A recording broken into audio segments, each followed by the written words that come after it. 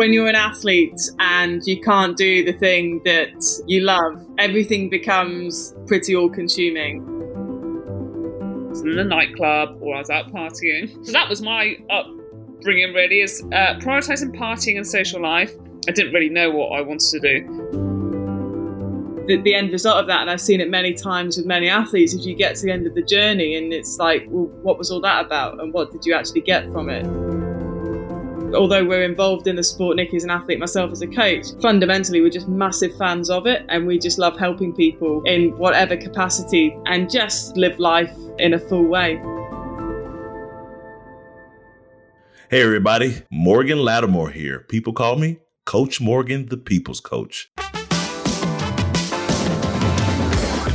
I'm a Marine, I'm a triathlete, I'm a coach, and I'm a family man. And you know what?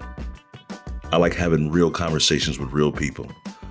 I want to talk to people that are willing to have the hard conversations, get down deep and dirty on things that they don't tell anyone else.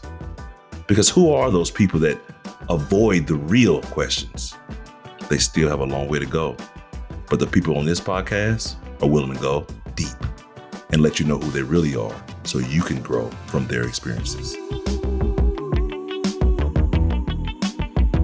Well, another day, another podcast, another amazing experience with some amazing people doing amazing things, talking about moving forward, right? We got Nikki, we got Bex out there. Nikki is a pro triathlete out there guiding athletes at the Paralympics.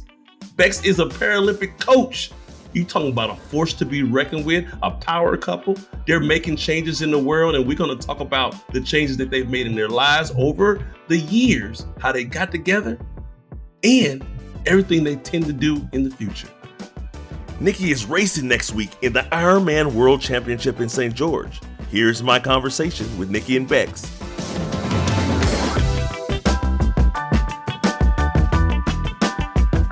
Hey guys, how y'all doing? Yeah, well, great, thanks. How are you doing? I think we might be getting some weather like you are, like, y'all get the cloudy days, but what's been crazy in North Carolina, it's been like 70 degrees during the day and 27 at night, right?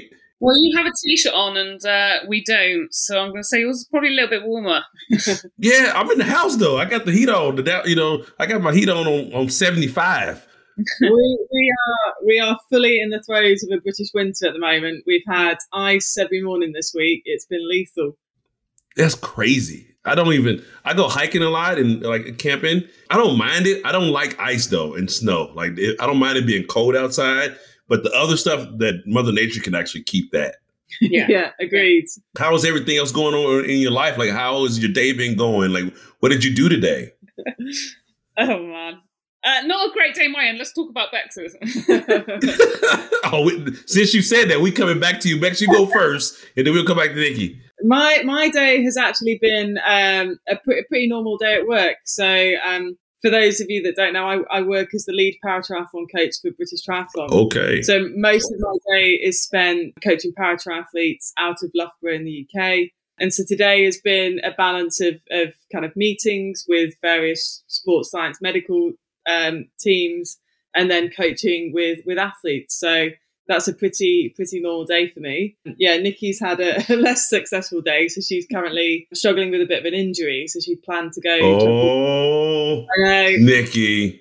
Triathlon problems. So I'll let her explain her day. Yeah, first, hold on. We had that. We had some some text messaging going back and forth, and I've been following you for probably about a year now. You don't know it, but I've been following you for a while, right? Because I like your colors and I like your energy. And you know what I mean? And then we'll talk about this a little bit later. You were a guide. I right? was, yeah. I was from 2019 to kind of end of last year, really. Right. It's one of the reasons why I started following you. My sister was born with no eyes. Oh, wow. Okay, cool. Right. And so when I always wanted to be a guide. So I followed you to see what you're doing.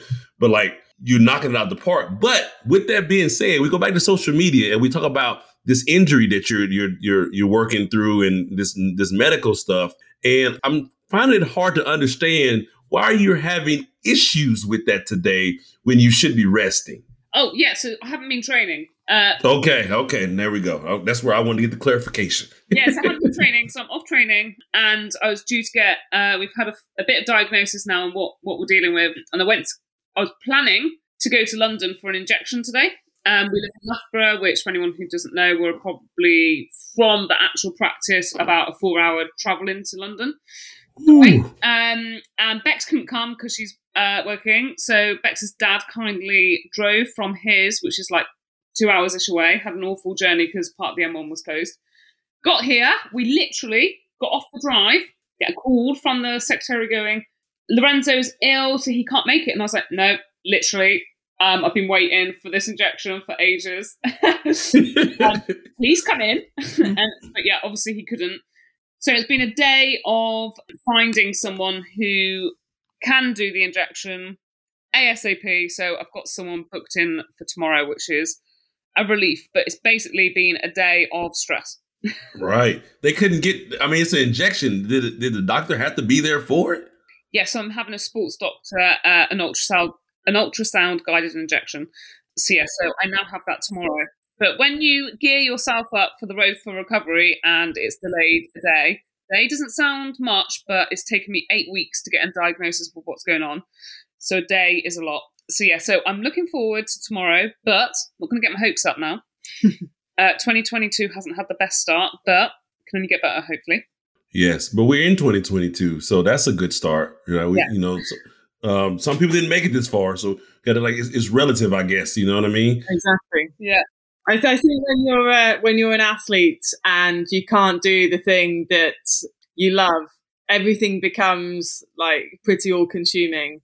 And that's not to downplay kind of Nikki's injury, but you're absolutely right. In the grand scheme of things, it's it's relatively small, but it's pretty all-consuming at the moment for Nikki. So I think it's just because it's in an awkward place. So it's my high hamstring, and I've got a lot of neural issues going on at the same time. So basically, it's my whole hamstring that's now starting to shoot down into my calf. So it's just it's not so much just the training; it's the walking the dog, which I love to do. It's the kind of a day-to-day life. Like just sitting is uncomfortable. So yeah, so I just want to be in a less painful situation. So yeah, it's just an awkward place to pick something up. Yes, and let's kind of deconstruct that. So earlier in your year, did you have any glimpses of like something was going on? Like, because it seemed to me, if I'm looking at you through social media, that things were going pretty well most of the year last year.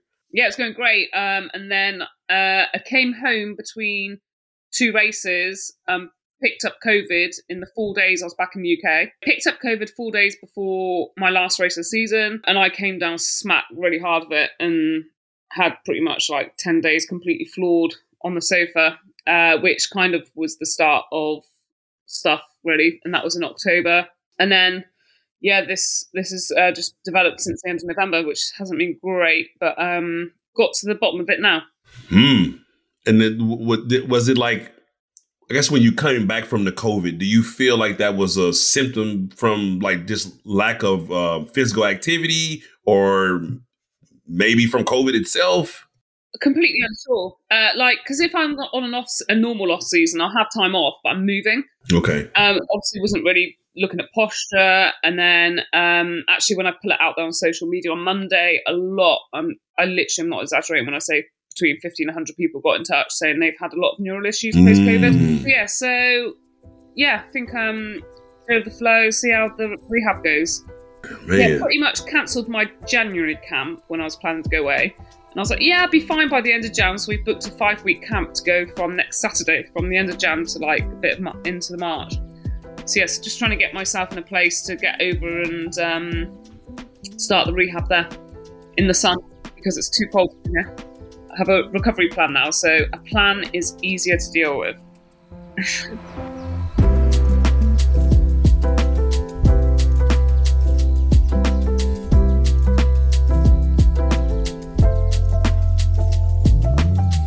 You guys are partners, right? Yeah. How long have you guys been together? Oh, you'll laugh. Nearly 10 years. Nearly. It is actually a running joke because this year we'll have been engaged for 6 years. You've been engaged for 6 years? What? WTF? Hold on. Whose fault is that? Who fought? Is it a dual thing, or is it like one person? No, we collectively blame the sport of triathlon, because every time we get some money put aside that would go towards the wedding, there's then always the conundrum that you're faced with of do you spend a load of money on a wedding, or do you spend a load of money on triathlon? And it's generally triathlon that ends up winning that fight. I need to fly to St. George. I know. That's the same price. I think we're going to St. George. So it's like that investment is huge. So you do have to be a bit business savvy and choose kind of, return of investment, what's the right places to go to and prioritize. And then obviously buy a house, which is really difficult when I'm on self-employed. So they like, oh, you're retiring at 40. I was like, yeah, but I'd work after. Plus, I'm not retiring from the sport at 40.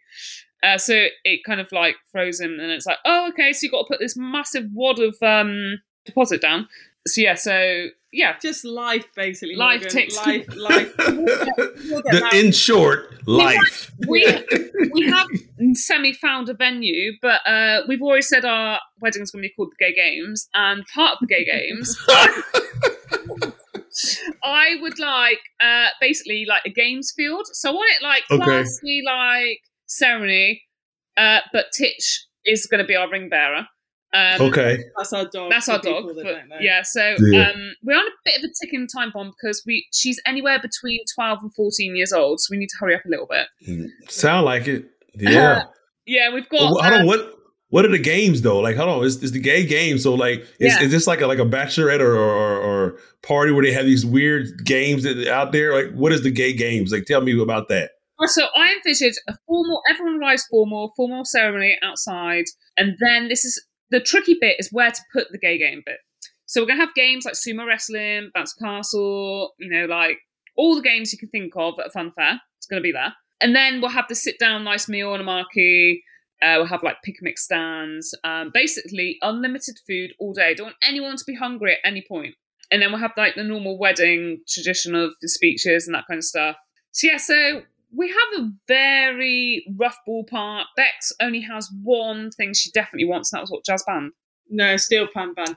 Steel pan band. In essence, when we get married, it's not really too much about the wedding. It's more about the party and the celebration of That's what it sounded like. I didn't hear a wedding part at all. I just heard eat, games. Yeah, exactly. And that's the key. I actually... so I love food. I'm a foodie, right? And you eat all day. I was like, how do I get over there? Like that's a thing in itself.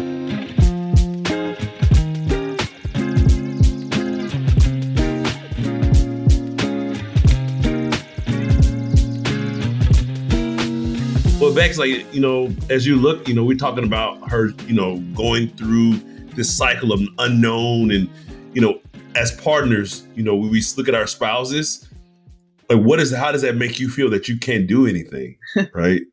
It's super tough. And yeah, I think there's the logical side of my brain, which goes, this is just part and parcel of being an elite athlete, and people out there are facing way worse. But then just knowing how hard Nikki works and how passionate she is about the sport and the aspirations she had for this year, she can elaborate more, but 2022 is the first year where she has the opportunity to purely focus on her career.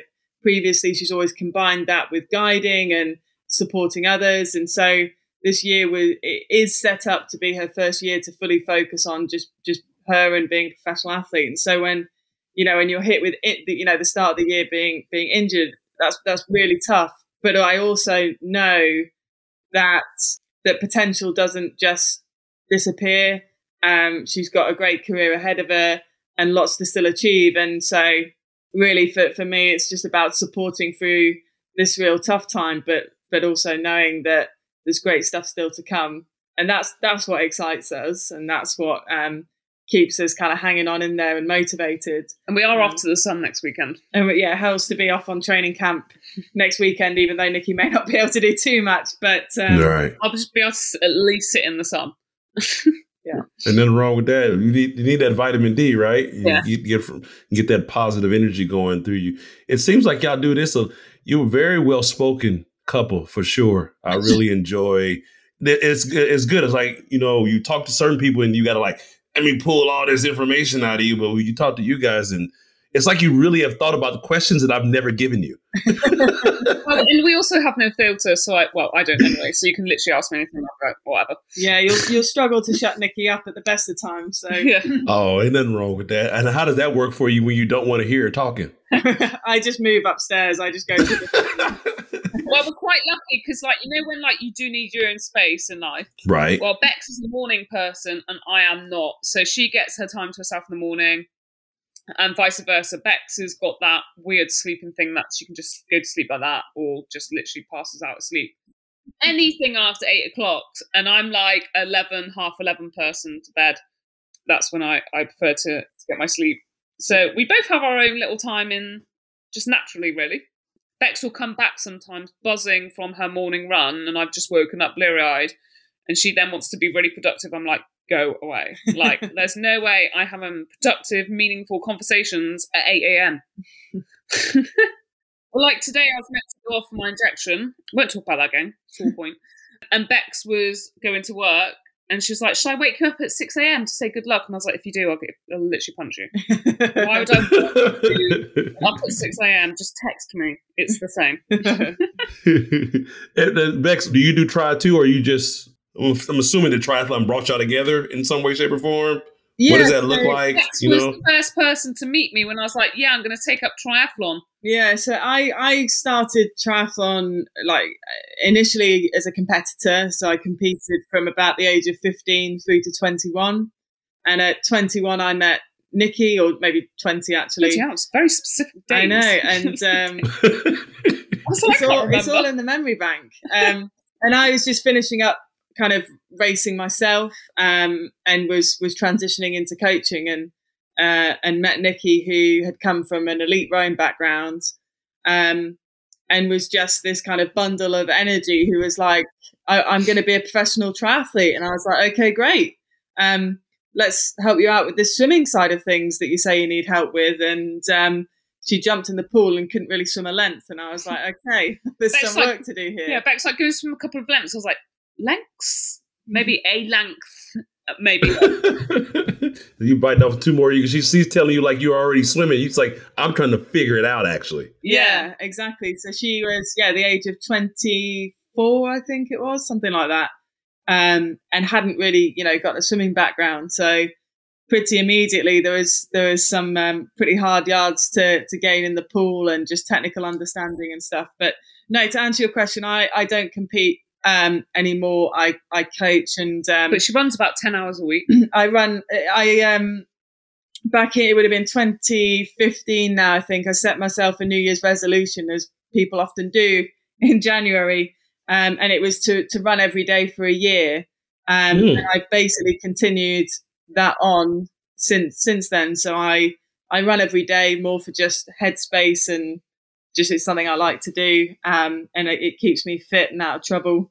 So I do that, but I don't compete in triathlon anymore. We usually run a lot together. Okay. I usually, in the past 2 years, have run a substantial amount to allow us to spend some good time together running.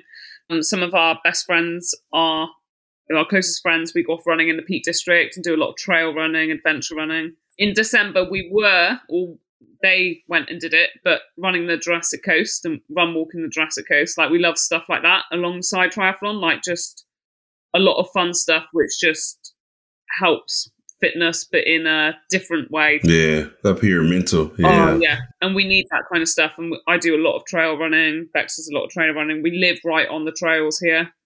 And yeah, spoilt for choice of trail running. So yeah, running is definitely our preferred sport over the three. And definitely, like, we're in the future going to like ultra running and the extreme kind of run challenges, definitely. Over the last few years, the ultra running community has really exploded in the UK. There's lots of people doing it, lots of events, and it's great. Like, we have lots of countryside and, like Nikki says, trails and stuff to do. So yeah, it's really good to just explore on foot and see parts of the country, parts of the world that you'd never normally get to see, if you were driving or riding a bike. So yeah, we really enjoy it. It's our escape and our happy place. In fact, Yeah. our Gay Games wedding is likely to be in a location in the Peak District, which is near us, and anyone living in the UK will know where that is. It's like where we go and do our long runs, and long runs anything between 2 and 4.5 hours in the peaks.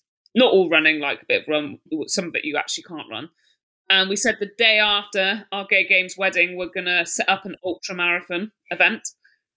So that it would suit nicely being in the peaks. I don't know how that's going to go over after your party. I know. It's going to be a whole other dynamic to feeling fat and then, being inebriated from the liquor and all the food all day, then going and running the ultra. It should be interesting. I think the way to go is just carry it on. The way to do it is, say you go to bed at 1, 2, 3, wake up and just start slowly eating and sipping back on the booze and just stay in that state. It sounds like you've thought about this. You can. A couple of times.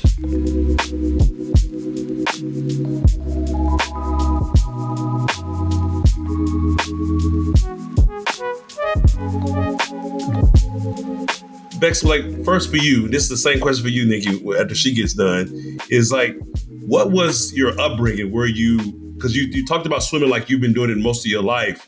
Did your parents have you in that? What did that look like? Yeah, so for me, I grew up in the north of England in a town called Doncaster. I kind of, like most children at school, played team sports and a bit of tennis, a bit of hockey, a bit of netball. And probably around the age of 11, I joined the local swimming club and just found that I had a natural affinity with swimming and really enjoyed it. And my parents had always ingrained a really strong work ethic, and swimming very much rewarded that work ethic. The more you put in, the more you got out. And so I swam competitively from the age of 11 through to 15, where I kind of got bored, the classic swimmer syndrome of bored of following the black line on the bottom of the pool. And a friend introduced me into triathlon. I was fortunate that I came into triathlon with a swimming background. And I think particularly with ITU racing, which is what I was doing, the draft legal side of the sport, that's a real benefit because you come out at the front of the field if you've got a strong swim background. Right. And the endurance, the meters that you accumulate as a youngster, swimming in swimming clubs, swimming 10 hours a week around school and stuff, that certainly helps when it comes to triathlon as well. So yeah, my background was very much swimming and a little bit of team sports, but Nikki was quite different. I very much was not a swimmer. So I picked up swimming when I met Bex at 24 years old. I wasn't a cyclist either. So I was very late into the sport of triathlon, but okay.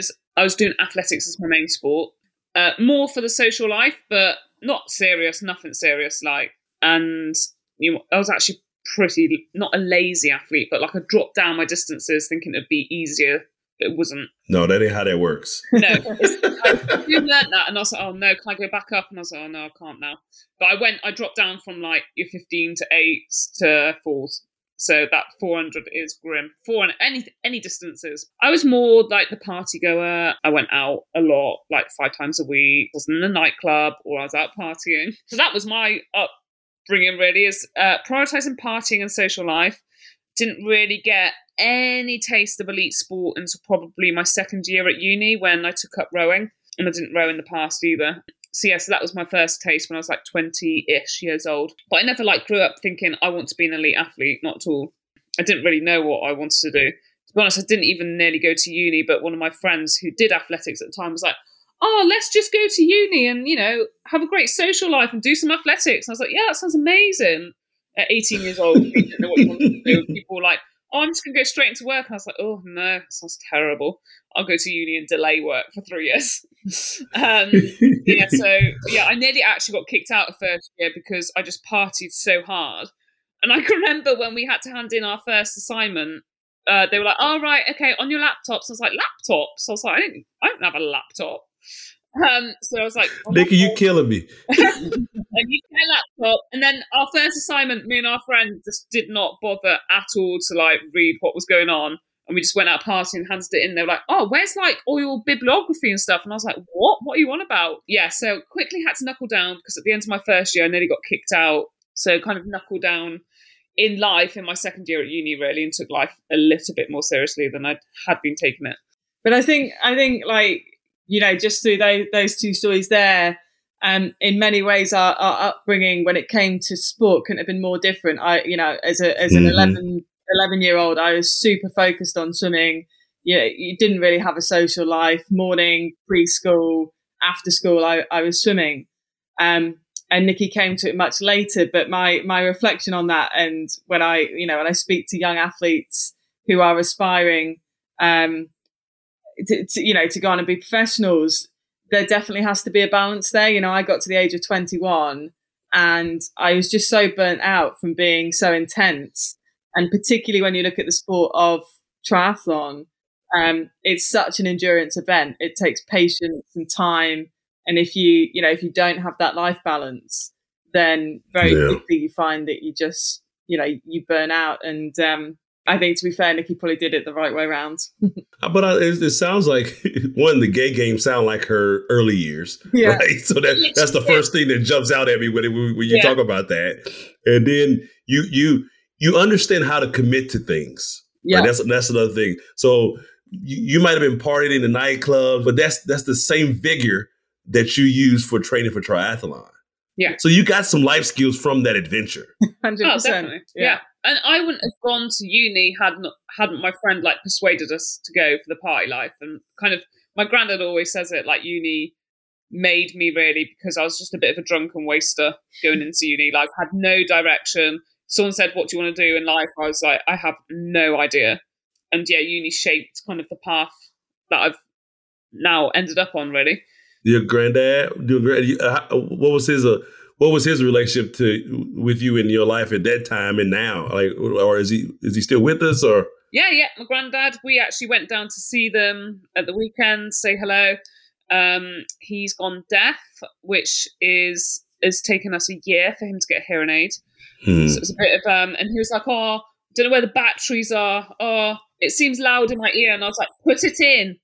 You can't hear us, and I'm a loud person." So he's always been really important. Both my grandparents have been a really important part. They're almost like my second mum and dad. So they've been following everything I do all through my life.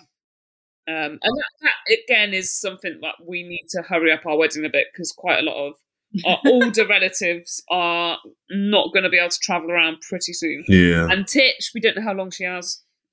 You got all kinds of stuff going on. You got the grandparents, you got the older dog, you got the gay games. And Bex had a bit of long COVID as well. You were fatigued for ages. She actually got full-on flu 2 weeks after having COVID, to the point we were meant to go to a friend's wedding.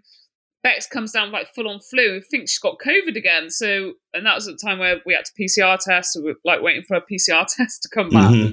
Yeah. So she's not been ill. She's been ill about twice in the last 10 years. And then she's been ill with COVID, then 2 colds over 10 weeks. I was like, this is enough. She was like, "Oh, I think I've got a sore throat." And I was like, "Just get out of the house." Literally. You got COVID and then an illness and another illness. I was like, "Just leave." You know what's crazy, Bex, or Nikki, is it's like having an athlete, right? Until you have a certain athlete with a certain ailment, you're really not an expert in it. But when you get that athlete that has dealt with this issue that you've never dealt with before, you become an expert. And then when you talk to y'all about this, I'm telling you about COVID, it's like, man, how much COVID have they been experiencing over there? I think the UK has, to be honest, has gone a little bit mad with it, and I'm a bit fed up of talking about it, to be fair. But I cannot tell you what a breath of fresh air it was when we travelled to St George for the 70.3 Worlds. So nice just to live normally. So we literally went to the Paralympics, came back here for 5 days, here being UK, and then went to St George. And you could not have a more strict environment than the one we were in at the Paralympic Games. We were bound to a corridor. This is when we got into Tokyo itself. The start area for the triathlon was approximately 200 meters away from our hotel, but we couldn't leave our hotel without being police escorted. We had to be driven to the local pool of where we would swim there for an allocated slot, and you had to run on a treadmill there. You couldn't go out for a treadmill run. You couldn't leave the hotel for a walk. You couldn't you had to do all your biking inside. As soon as your event was over, you had to get escorted back. Like, there was no going out of this hotel. And obviously, we were in that environment not just for the week leading into the games, but also a pre-holding camp as well, Miyazaki, which actually we had more freedom, but little things like, obviously you're in heat and humidity, but you couldn't stop at a local shop and get fluid, which then you had to have staff to come out and follow you and provide you fluid, or you had to do like a loops and come back to the hotel, get fluid, go back out. So yeah, by the time we got to St. George, we were fed up of COVID. We were fed up. Yeah, we were embracing the freedom. Bex, you got to go to the Olympics? You got to go over there with them? Yeah. So, I know they were strict about coaches and stuff too. Yeah, we were really fortunate that although the regulations were super strict, the Japanese local organising committee still enabled, full complement of staff and athletes to travel. So I was out there as a member of the coaching staff. Nikki was out there as a guide, and we managed to kind of deliver the race, or the various races. And whilst it was a bit of a different experience to what we would have hoped, by way of there weren't any crowds or supporters or anything, given where we're at the previous year, where it got postponed, we were just really grateful that athletes got to race and showcase all the hard work that they put in over the last 4 or 5 years. So right.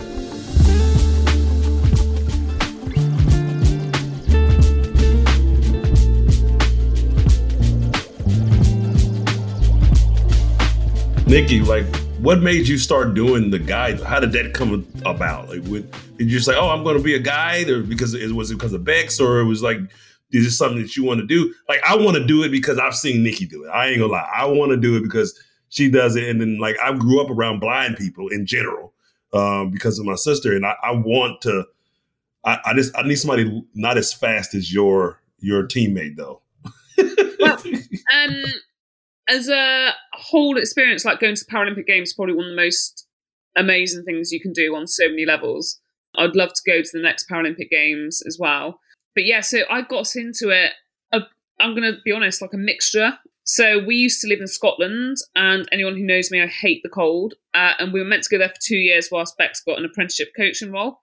She kept getting bloody promoted. And so Bex, what are you doing over there achieving things? I was going to say, she kept getting promoted, and I was like, when are we leaving? Mainly because we're like quite family and friendship groups and stuff, and everything was so far removed up in Scotland. Okay. So I was hating life whilst Bex was getting promoted. I was like, right. So I had enough is enough, and kind of spent half my time with my parents in Cheltenham and half my time in Scotland. And then 5 years later, oh my God, I was like, right, if this relationship's going to work. So I kind of put my foot down a bit and was like, is there any other jobs coming up? Literally the next day, the job Bex is in came up. I was like, oh my God, go and get it. So she applied, got the job. And then literally one of their first projects was to recruit guides for Tokyo. Look at that. Like, how her achievements actually helped a whole lot. Exactly. There we go.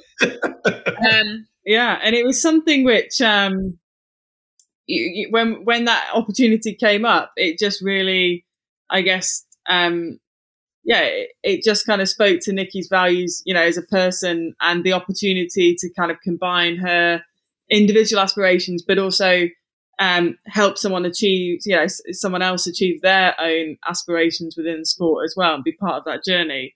You were really drawn to, weren't you? And there's so much you get around it as well, like the team element. There's the practitioners, all the team support, not just the teammates, but like literally all the staff and everyone with it, from admin to other coaches to nutritionists to psychologists to physiologists.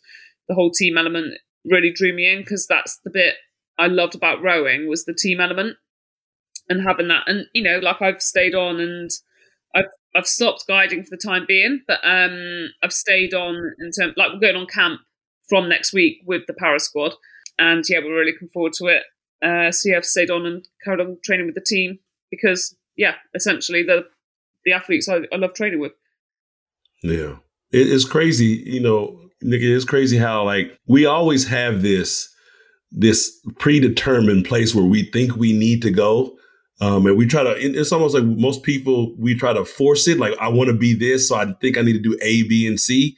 And like you were seeing, her journey, Beck's journey as getting promoted. And you're like, man, like, okay, you're doing all this, but it's crazy if we just let life happen, right? If we just kind of like go with the flow, how things turn out, and who would you even be if you hadn't done the guy? Like, think of, what you got from that. You can't make this stuff up. And sometimes we're so busy trying to force it.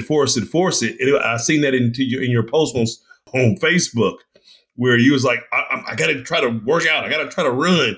And then you said, okay, I'm going to stop forcing it, and I'm going to listen to what the universe, my body is telling me to do. And I'm going to back off a little bit. Right. And you did that with her. You stopped, fighting her getting promoted. And then you kind of backed off and say, like, go get it. And then look what the world gave to you. Every time you do it, it brings you something of value. That's what I'm noticing in your story. Yeah. I think, coupled with that, we're both, very aligned on what we see as being important in life. And, I think it's so easy in elite sport to become tunnel visioned and assume that you have to compromise everything. Compromise other aspects of life and not take opportunities and be really tunnel visioned. But, I think that the end result of that, and I've seen it many times with many athletes, is you get to the end of the journey and it's like, well, what was all that about? And what did you actually get from it? But particularly within the sport of triathlon, where there are so many different elements to it. And we're both like massive, although we're involved in the sport, Nikki as an athlete, myself as a coach, fundamentally, we're just massive fans of it. And we just love helping people in whatever capacity to kind of just enjoy the sport to the level that we do. And we always try and take up the opportunities that come up to just embrace the sport, help people, and just live life in a full way. Yeah. Yeah, I think there's a lot to be said about just going with the flow. Like, so many people are like, so what races are you going to do this year? I'm like, I'll just see. Like, sometimes things like, I'm not joking. We decided to do St. George World 70.3 6 weeks before it. A lot of reasons, but one heavy reason to have chosen that was that Alison, who I was guiding, came down with an injury, and I knew the Paralympic Games wasn't going to be what we wanted it to be. It was going to be more of a get around the race rather than compete. So when I kind of established that, I was like, well, what's now? Because like I was so focused on the Paralympics, I was like, well, what's my goal? Like, what am I training towards here? So I was like, I've qualified for Worlds. I know it's a mission. I'm going to do it. I've decided I'm going to go and do it. So that was decided 6 weeks before the race, but there's not many people who'd be like, oh, yeah, let's just go and do it. And then it worked out to be one of my best races. And it was one of my best races, but a lot went wrong as well. So it left me quite excited. I came 9th there. So sometimes the best things come out from the most unplanned randomness. So sometimes just don't put too much pressure on yourself and just literally go with the flow, especially because there's so many races and that kind of stuff. So like if you pick something up like this, there's always something else to go and do. And actually that something else might turn out way better and might lead to different and better paths in the future. So whenever you're dealing with like a setback and something, just don't put too much pressure on yourself and literally just go with the flow a bit more.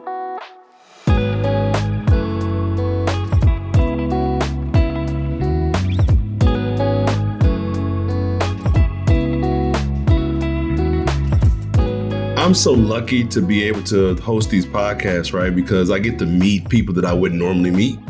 And, even for me, as I am a coach as well, and I try to be a public figure within the triathlon space, what I just was reflecting on when you were talking, and just how you've been talking the whole time, is like, for both of you all, you make it sound so cool, so fun, right? And it really, I'm telling you, and that's one thing I love about Hoka. Most of the athletes, all the athletes I've ever spoken to that are Hoka athletes, right, are very good people. I've yet to meet a person from my personal experience that, and I've talked to a lot of people, Tim O'Donnell and Chelsea and all these different people I get to conversate with, and it's so wholesome, right? I don't know if Hoka knows that they've done that or they've done it on purpose, but what I realized in meeting you today is like, I take this shit too serious, right? And it's some because we remember sometimes in moments, but we forget it as well. But everything y'all talk with so much passion and so much enthusiasm and so much joy, right? And I know that you probably struggled in the beginning of the long COVID, right? Bloody mission.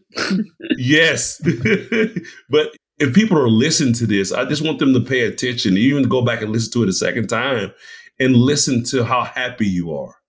Yes, yeah. And there's always, in the crappiest of times, there's always an opportunity. So like when I was like, oh my God, because it is high hamstring. So that area, when you think about it, really affects everything. So like, yes. Right, what can I do which is pain-free? And the only thing which was 100% pain-free was swimming. So I was like, right, well, it's my weakest discipline.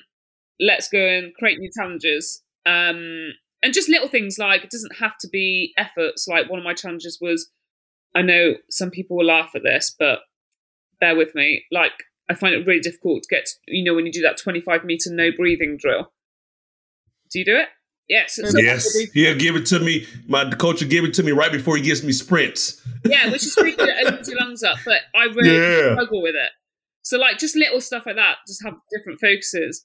So yeah, so just like take an opportunity from rubbish time, whether it's one of the 3 disciplines or it's getting your bike fit and ready really early so that you're not fiddling around with that rubbish in season, which I bet everyone does because, it is a thing. It's like, oh God, 3 weeks to the event, I need to get my bike sorted and get all the gear. But actually, that you can focus on that kind of stuff now, or there's loads of different things to focus on. And then I think sometimes just taking it right back to your one of your first races and why you got into sport. If you start thinking, God, I'm taking way too seriously, just throw it right back. Like I turned up to one of my first events I went to at Bex. I turned up with, was it 3 or 4 bin liners? Yeah, but it'd be trash bags in America. Oh, so like a trash bag, which you literally put. Okay, I was going to ask you what you were talking about. Thank you, Bex. A trash bag to others. I was skint. Could barely. Okay. Didn't have much money. I didn't have much money. Could barely get the entry fee put together. Obviously, Bex has been in the sport before me, and I turned up and she was like, "Where's your bag?" And I was like, "What bag?" She's like, "Your rucksack." And I was like, "I can't afford a rucksack." I got out my 4 bin liners, so like my just general what I needed at the race, and my swim bin liner, trash bag, my run, and my bike one. And it was all just like Ironman bags. Oh yeah. way more basic than that. Yeah, basic Ironman bag. I got no Ironman bag is upgrade, and I'm talking the Ironman bags which have your swim, bike, and run gear in. That's an upgrade to what I was using as well. They're quite luxury. They are.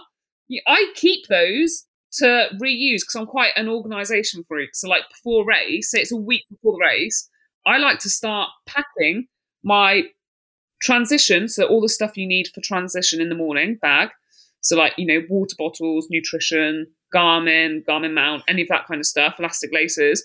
Then I pack my swim, so like anything from anti-chafe to wetsuit to goggles to hat, bike and run. I pack all that like a week before I go. So when I'm going, I know my transition bags are packed. So I'll use, say, the Ironman race previous, and keep those bags. Then when I go to my new Ironman race, I then just put those bags in the new Ironman bags. It's a whole new world, Morgan. It's a whole new world. See, I love it sounds complicated and simple at the same time. Yeah. It's like you're taking like 5 bags inside your suitcase, but I know it's organised. It's like Ziploc bags, your own version of Ziploc bags. Yeah, pretty much. Basically. Well, I want to, before we get away from what we were talking about regarding the time off, the thought that I was having was we dread the time off. Like, especially athletes, pro athletes, we dread that time off. Yeah. But it's crazy how when we get free of what we think we have to do, how we can accomplish so much. Oh, yeah, definitely. The bike fit and even thinking about, we take it for granted, but it's almost, it regrounds us. I don't think we do that enough. Me personally, and as we talk about swimming and just being in other countries, Matt Dixon, when I read his first book back in the day, when he talks about his swimming, right, and how he was just like, you know what, no more. I can't do the black line thing, and that's a big thing. Is like really finding that harmony between training and life and making the best out of it. Yeah, definitely. And I think with that is the recovery portion of it. Sometimes we're forced into recovery, hence where we are right now, or we can plan it and kind of like show our career that longevity that it needs. And not only by taking the time off and doing bike maintenance or working on swim, it's like, I think recovery is also doing what you do when it comes to running, is going outside and doing something else, not being so laser focused. And it's okay to be that. Like you can still, but there's so much of life still happening. And my opinion is if you don't have hobbies, no matter how focused you are, you're going to burn yourself out. I need to tell you about my new hobby. Okay, I'm listening. Let's go. Starting soon. So I have a Sage Bambino coffee machine. Okay, first you need to explain what that is before we go any further. I have a basic coffee machine which froths milk and has, the function to withhold grounded coffee and make my coffee. Like espresso machine. Yeah, that's right. Yeah. Okay. And then I have a grinder. So I have my coffee beans. I put it in, what is that thing called? You basically grind coffee beans. Grind my coffee. Okay. She said, what is the grinder called that grinds the beans? Yeah. So, as you can see, I'm not a coffee snob, but I like proper coffee. But I don't weigh it. I'm not that. I just shove it in, like. Right. So I've decided to go back again, and I've got a coffee roaster and green beans. So you're gonna become what they call it, a barista, right? Yeah. This is what happens, Morgan, when Nikki is injured.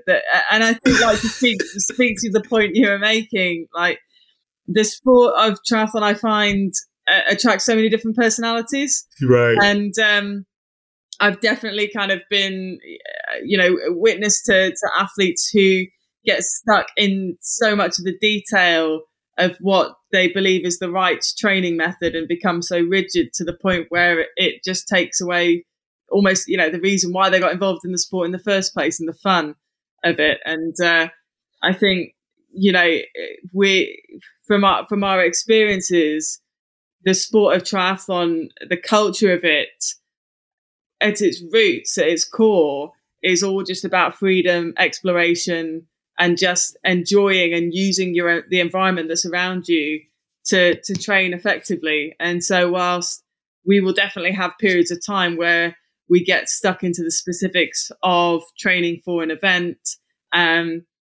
we that's very much balanced with, just go out, enjoy the environment that you're in. If you get to a hill and you feel good, sprint up it, and just using the terrain and what's around you, the people that are around you to just enjoy. Because to me anyway, I think, and I speak for Nikki as well. That's the joy of the sport. That's at the heart of it. It's just the great outdoors and experiencing it. Yeah. Have you ladies ever heard of the this term called beginner's mind? No. It's like a Zen thing where it's basically you go into every situation, no matter if it's triathlon. Every time you go into it with no expectations. Because you talk about, right, doing your first race. Like people say, oh, I had expectations. No, you didn't, because you didn't know what to expect. So you can't have expectations on what you did. You had your goals and dreams of what you wanted to do. But the reason it was so uplifting, it was so impactful, is because you had no expectations and you were just open to experiencing it. Yeah. And if we could repeat that at every race, how much more for everything we do in life, how much more will we accomplish? And people that may not grasp it yet, beginner's mind is like when you hear people say, when you're in a relationship, never stop dating, right? Make every time we see that person or we do that thing, experience it the same way. That when y'all decided, when you saw her, like, man, I was interested, and you was excited, and you felt the butterflies in your stomach, and you did these things, and then you did those things to make that person feel good, so you can make them happy. And then we get so far away from that, even in triathlon, that we get so caught up in the technical side, the data side, and the expectations that the world of triathlon sometimes forces on you. Right? You get up and you're like you said this earlier, Max, like, why am I here? Like, what am I doing? I've lost myself when I came here to find myself. Yeah, I couldn't agree more. I think it's really interesting you bring up the word expectation. And I had just a reflective experience really over the last month or so of just how expectation and when that's wrongly aligned, or you're not necessarily aware of it, can really shift and alter like what your actual experience is. And as an example, I went and basically did and it wasn't an ultra marathon race, but it was a 100-mile coastal path run, and we did it over 4 days. And I did it with a friend called Lucy Gossage, who is an ex-professional triathlete. Some of the people listening to this podcast may know of her, but she was an exceptional athlete and renowned for going to the toughest of courses. And we started off on this 4-day trail run, and on the 4th day she was struggling. And what she was exceptional at, and I really took a big life lesson from her in this, she was exceptional at adjusting expectation, and that enabled her to just enjoy the experience way more and be very present in the moment. And so, as an example, we set off on the last day, and it was already billed to be our biggest day. You know, we're covering close to 50K that day. And it took us, in the first hour, we covered 6 kilometers. And so you can imagine everybody's heads were like, oh my God. You also had to drive back home that day. Yeah, we had a big day, and everybody's heads just dropped, and we're like, oh my God, this is going to take forever. And the chimp on my shoulder was going, what are we doing? We're going to have to get a taxi. There's no way we're going to make it back. But Lucy, and it's that athlete mindset and the strength of her athlete mindset, she was just like, oh, well, you know, we've covered 6K, and she's already doing the math in her head, adjusting her expectation. And she's like, okay, it's probably going to take us 2 hours more than we planned. I'll need to pick up X, Y, and Z fuel on the way. And just immediately she was like on it, moved on, didn't dwell on the fact that the day hadn't lived up to what our expectations were initially. And I think that's a really powerful thing, like just being able to be present and adjust your expectations in the moment. Because I think when you're able to do that, you can overcome a lot of things. When you dwell on what your expectations are when they're not met, it really easily derails you. Right. And in so many ways, not only physically, but emotionally, it just takes you away from your purpose. Exactly. You know, the reason you started in the first place. That's that normal feeling. But okay, guys, gals, we are at the end. And you're like, you have spoken too much.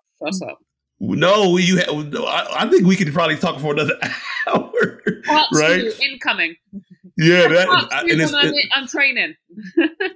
Yes, I would. Like, maybe we can do something where we can come back to it and see where you are and see how you bounce back from maybe after the gay games, or maybe I'll come a while for that one. No, we're not. We just talked about this in the episode. Okay, I'm telling you, Bex, I'm going to help you both out. We just talked about we can't wait too much longer. We have to get on top of this. We do. Okay, this is the virtual push. Yeah.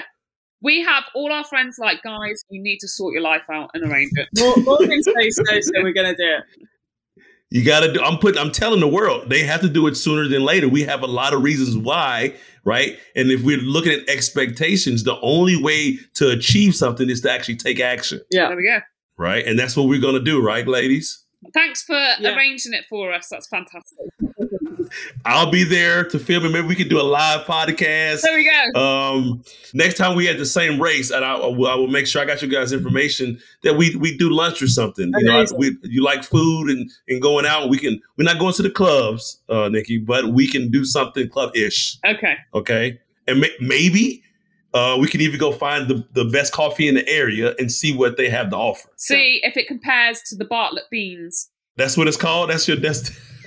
Bex, what are we getting ourselves into? No. This is what I live with. To be honest, I'm probably just going to blow the house up, like I'll spark the beans and it will set fire to something. I don't know. Don't do that. We don't need. No, let's get over. Let's get through the recovery period and not go back into something else. Yeah, 100%. Right. There's no 3rd or 4th degree burns and like that. But ladies, I appreciate you coming on here, and I thank you for the very candid and open conversation about your lives. I hope that you had a good time as well. And that's why I always want to make sure that our guests are very open and in a safe place where they can be themselves. And I think we accomplished that today. Yeah. Thanks very much for your time, Morgan. Really appreciate it. Always. Great days.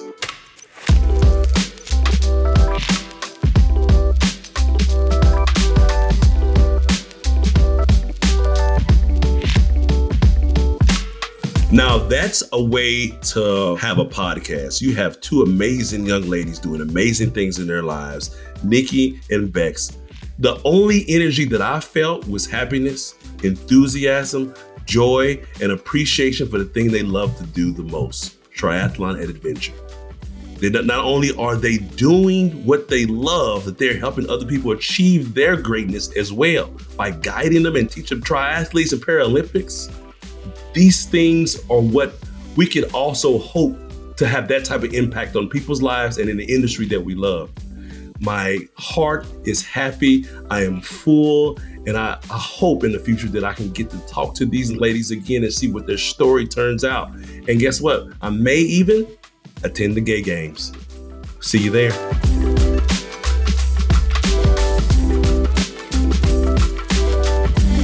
The Beyond Podcast series brought to you by Hoka and Ironman.